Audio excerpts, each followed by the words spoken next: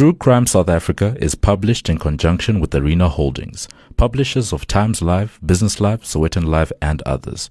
The opinions expressed in this podcast do not necessarily represent the views of Arena Holdings and its affiliates. It's one of the biggest bank heists in South African history.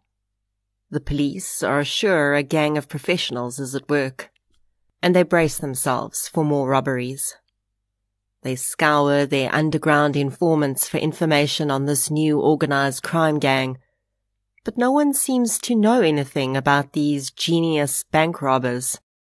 And that's because, well, the truth is very different. This is True Crime South Africa. I'm Nicole Engelbrecht, and this is episode 77, The Great Trust Bank Robbery.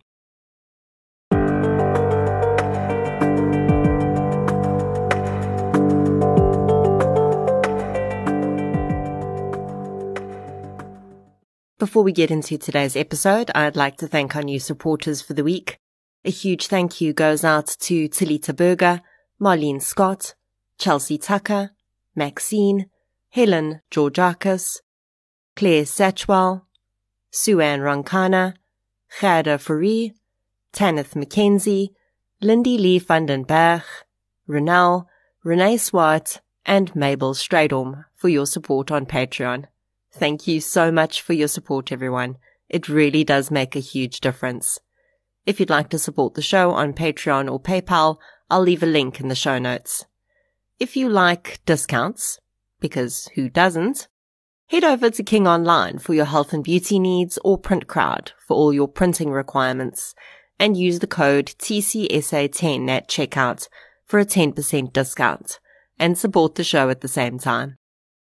Other forms of support that make a huge difference include following the show on social media, inviting your friends, family, postman, hairdresser, and parole officer to listen, and leaving reviews on the podcast platform you use to listen.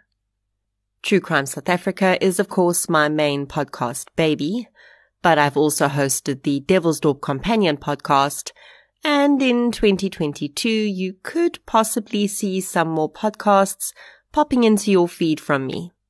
You can also follow my Facebook page to get updates on those new projects. As you'll have gathered from the episode title, today's episode is a little different from the cases I usually cover. I think we've had quite a few really tough episodes to listen to recently, so I thought something a little lighter would be a nice break, for you as well as me. To be honest, the title of the episode is a little misleading, but that's what the crime has always been referred to as.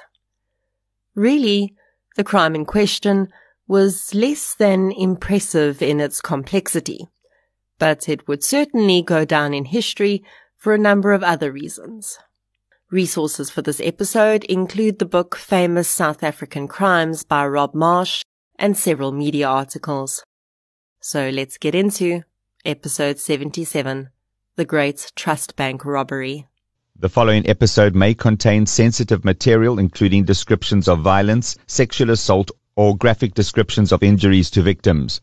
If you feel you may be triggered by such material, please consider this before accessing our content. To access trauma counseling or services, please see the helpline information on our show notes. In 1968, Derek Whitehead and Willem van der Merwe, two friends in their 30s, had started a house painting business together. For the first year, the business went pretty well. But in 1970, things took a turn, and the men were no longer even making enough money to cover their own expenses. It was around this time that the friends decided the best plan of action would be for them both to sell their houses in Johannesburg and combine their funds to build holiday cottages on the garden route. In early 1971, Derek and Willem decided to take a trip to Knysna to look at the available land there. As they drove the popular tourist route and passed through small town after small town, the men started to joke about how easy it would be to break into one of the banks in these small towns. During the week and at month end they were busy enough, But out of season, and later in the afternoon, there was simply no one around. Add to that the fact that most of these small towns didn't have their own police stations, and it's sort of made for the perfect crime, the men joked. Well, at least in the first town it was a joke. But by the third, fourth and fifth towns, Willem and Derek were less amused by the idea of becoming bank robbers and more seriously considering it. After all, they thought, the money was insured. It wasn't like they would be stealing from actual people. Of course, the idea that bank robbery is a victimless crime is not correct. If the bank is robbed while it's open and people are in the bank, the victims are clear. The employees and customers are terrorized, sometimes assaulted. But even if a bank is broken into after hours and the money is stolen when no one is there are still eventual victims. When a bank has money stolen from them, even though their insurance will likely cover the lost cash, the bank's risk profile increases, and their insurance premiums increase. As a result, their expenses go up, and they have to make that money up somewhere, so they increase fees to their customers. If the loss is significant enough, the branch may even close or have to let staff go. So no, bank robbery is not a victimless crime, even if there's no violence involved. But as Willem and Derek drove and considered the possibility of solving all their financial woes in one fell swoop, they weren't thinking about that.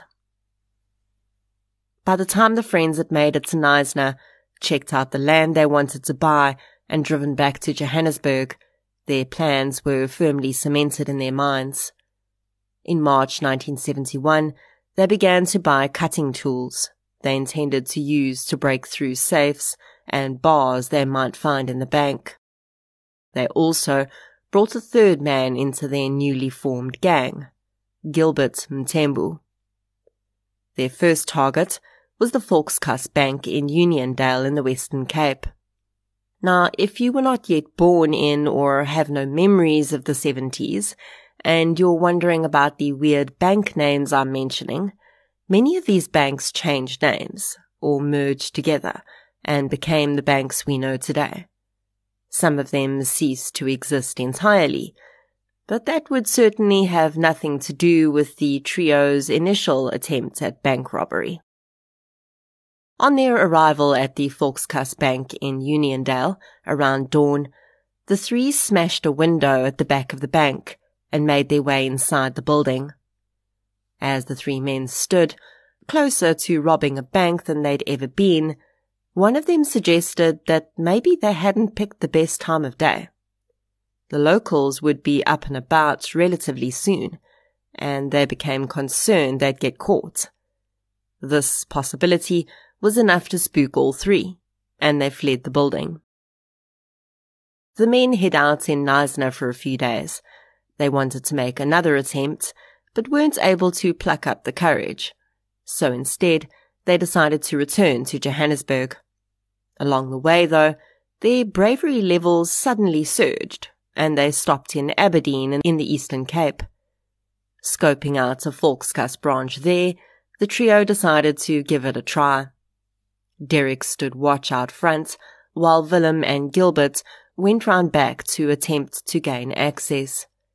Again, the men smashed a window to enter, and this time they made it all the way to the safe. But they were back at the car with Derek within 15 minutes and empty-handed. The safe, it turned out, was made of carbon steel, and they'd made no headway in getting into it with their cutting torches. The three returned to Johannesburg without the loot they'd come for, and upon their return, their financial struggles only worsened. Both Willem and Derek's vehicles were repossessed by the bank, and they decided to permanently close their business as they had suppliers banging on the door for payment. Ironically, when Willem van der Merwe was seated in a trust bank in Johannesburg CBD Attempting to stall the repossession of his car, a new idea dawned on him. As he spoke to the bank manager through the large plate glass windows, he saw a security van pull up to make a cash delivery to the bank. As the bank manager droned on and on about how he had no choice but to take back Willem's vehicle, the man watched as the security van personnel left their vehicle unattended outside the bank for a full 15 minutes. For a few days after that, Willem followed the security van to get an idea of its usual route and schedule. He noticed that the van would first stop at the Reserve Bank to load up with cash, and then head straight to the Johannesburg CBD Trust Bank he'd seen it at, before continuing on deliveries to other banks. After informing his partners in hopeful crime of his new plan, the men realized that the only thing standing in their way was access to the keys for the vehicle.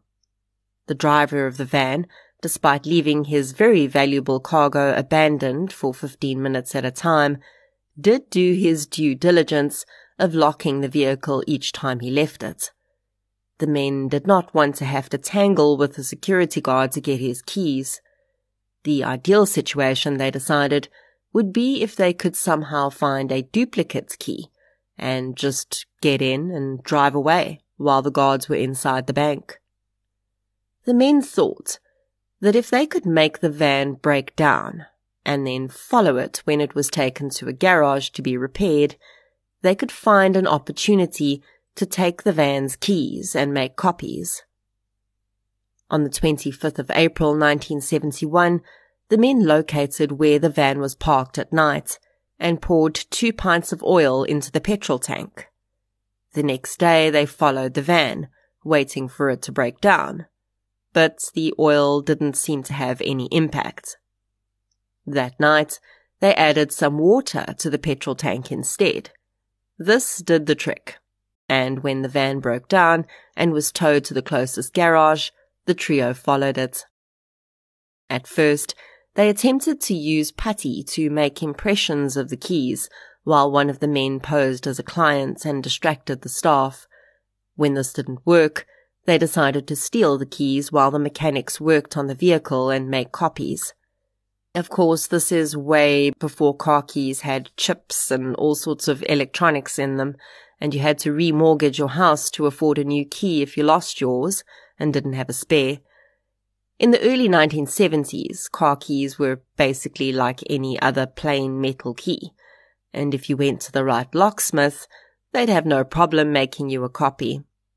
And this is just what the men managed to do before returning the keys to the garage before anyone suspected a thing.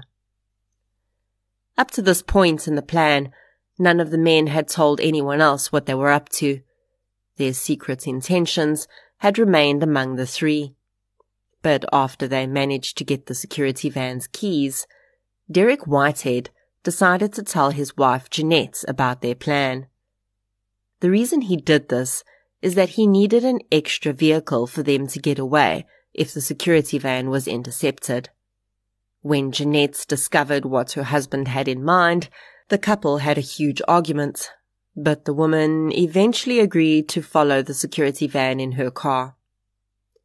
Jeanette's role in the crime was to stay nearby in case something went wrong and they needed a getaway car. On Tuesday, the 27th of April 1971, the plan was executed.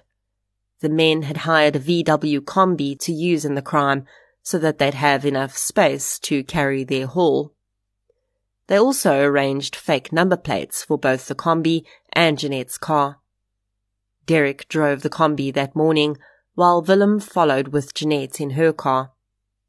That morning, though, the odds were not in the group's favor, as the security guard spent a very short period outside the bank before leaving again. Before they could lose their nerve, they tried again the next morning, and this time the plan went off without a hitch.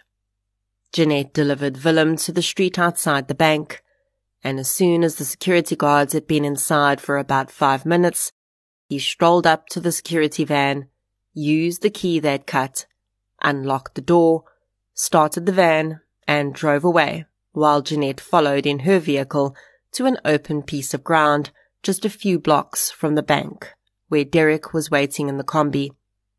There, the men transferred the boxes of money from the security van to their vehicle. But someone was watching. An employee at a nearby warehouse was standing outside his workplace when he saw the exchange taking place. The man immediately became suspicious, but didn't call police. He did get a good look at Jeanette, though, and was able to describe and identify her later.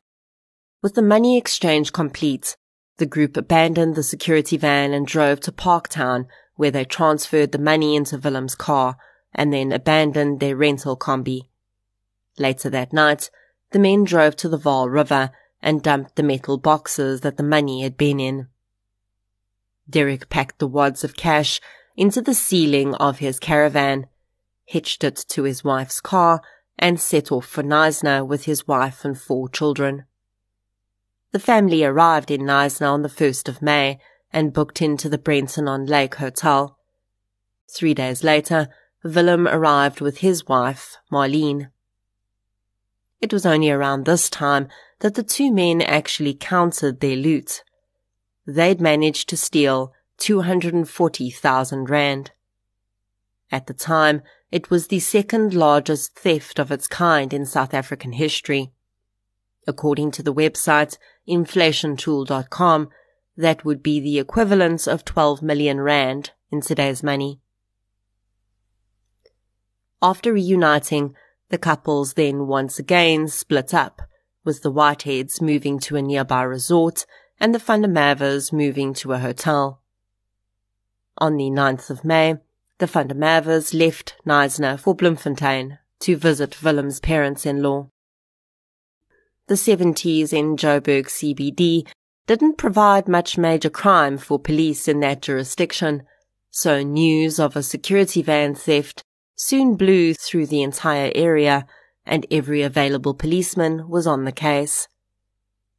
Looking at the way the crime had been carried out, the ease with which the perpetrators just drove away with the van and then seemingly disappeared into thin air, police were convinced that they were dealing with a very sophisticated gang of criminals. The fact that the gang had clearly had access to duplicate keys for the vehicle had police believing that they were dealing with an inside job. So a significant amount of time was spent interrogating staff from the bank and the security company to figure out who was involved. Soon, though, police realized that they were on the trail of an unintentional red herring, and they were unable to pinpoint a single employee that may have been involved in the heist. So, they opened the scope to include anyone who may have had contact with the van or its driver at any time. It would take 2 weeks for the connection to be made between the van's breakdown and the duplication of the keys. Employees at the garage then vaguely remembered 2 men who'd been hanging about on the day the security van was in their shop. After scoping out locksmiths around the garage, they were able to identify Willem van der Merwe as a man who'd brought a vehicle key in for cutting on the day the van was in the garage.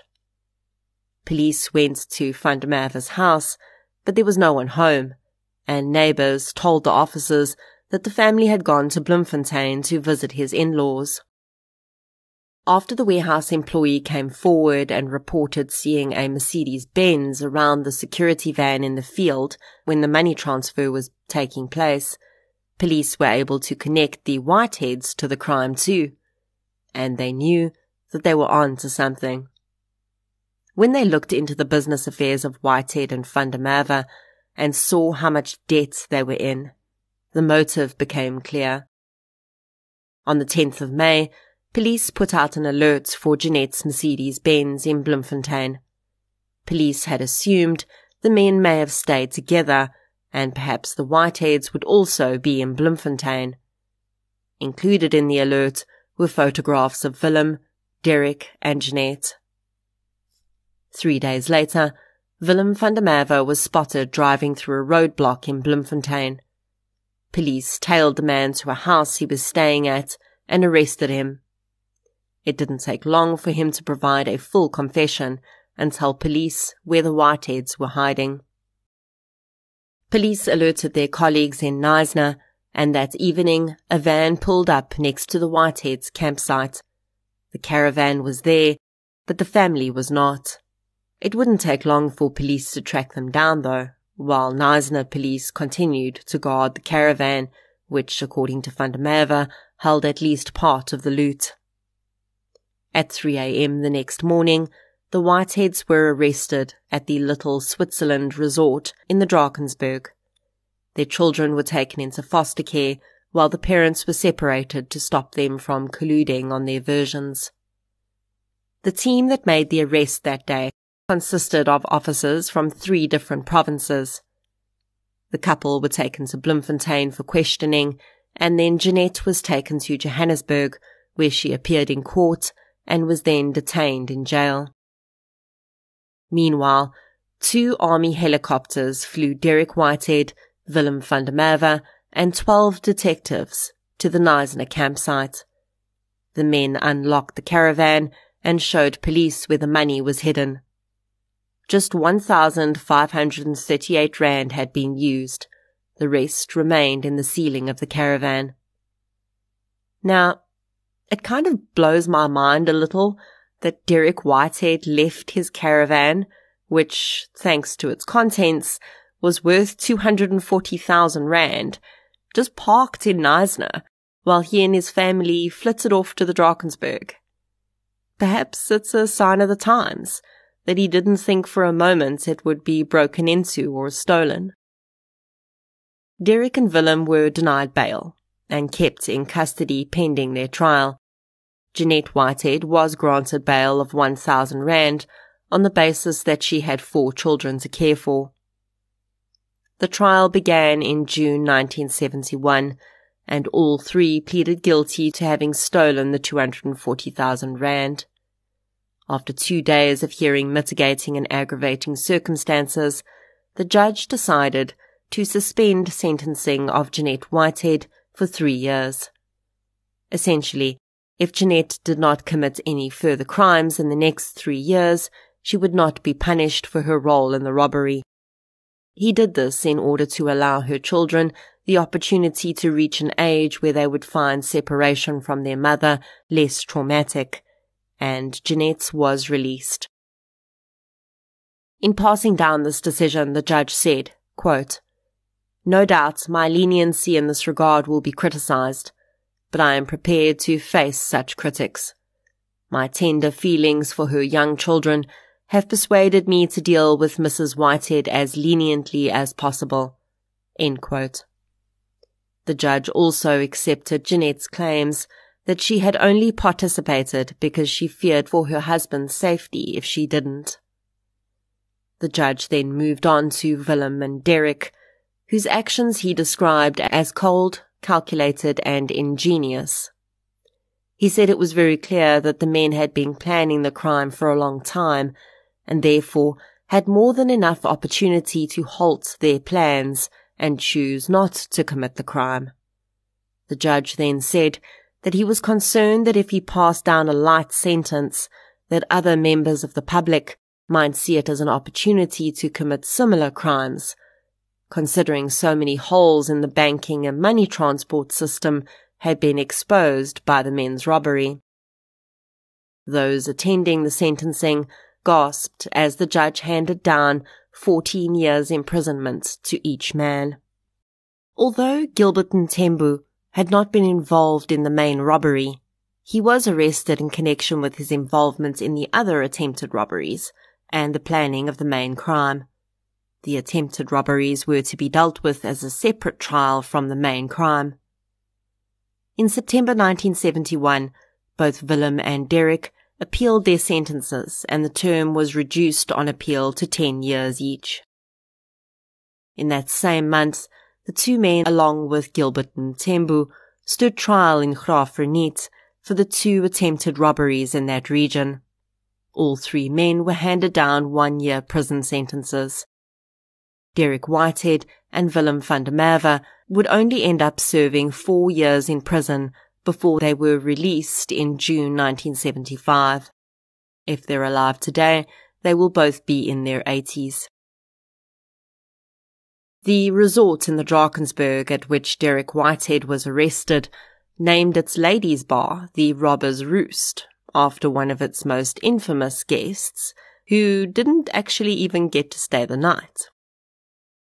This crime was essentially one of South Africa's first cash-in-transit heists. Today, of course, such heists have become far more deadly and violent, and a lot of the extra security around banks and the transportation of money would start being implemented in the 1970s.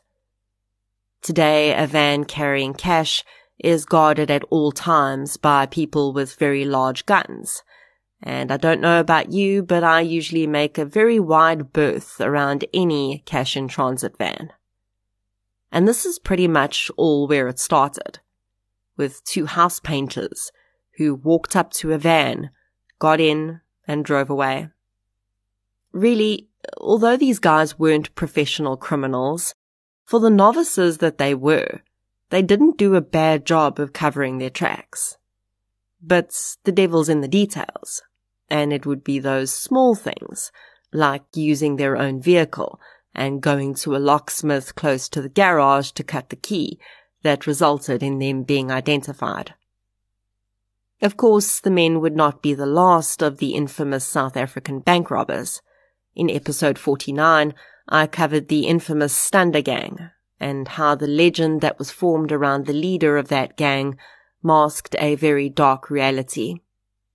The Stander Gang hit South Africa 5 years after the Great Trust Bank robbery.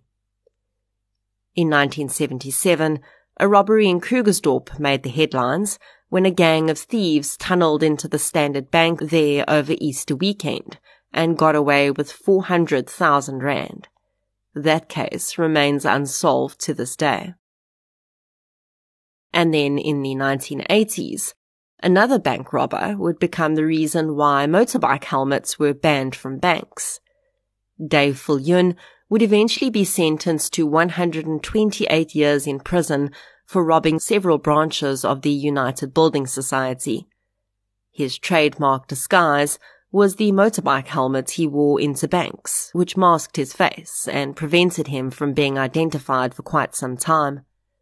The man's love of gold jewelry and teeth cappings, though, would eventually give him away when he insisted on pairing his helmet with multiple gold bracelets, rings, and necklaces, which tipped off someone who knew him. Although the occasional bank robbery still happens today, as security has improved and more people are banking digitally, cash-in-transit heists have definitely become more prevalent than bank robberies. I always find it quite interesting how, as we saw with the Stander Gang, criminals whose crimes seem cleverly executed and who don't commit violent crimes often become legendary, especially when they seem to be committing Robin Hood-type crimes, where, as I referenced in the beginning of the show, the only victim seems to be a big institution. The truth is, though, that there are no victimless crimes. Although the concept is different if we approach it from a societal aspect or from a legal aspect, in some parts of the world, legally defined victimless crimes include possession of any legal contraband, recreational drug use, sex work, prohibited sexual behavior between consenting adults, assisted suicide, and smuggling. In South Africa, counterfeiting is illegal, of course, but from much of the public's perspective, it's very much seen as a victimless crime. When people purchase counterfeit goods, they're not looking the victim in the eye, so it certainly seems like no one's getting hurt. They're paying for something, and that's the end of it.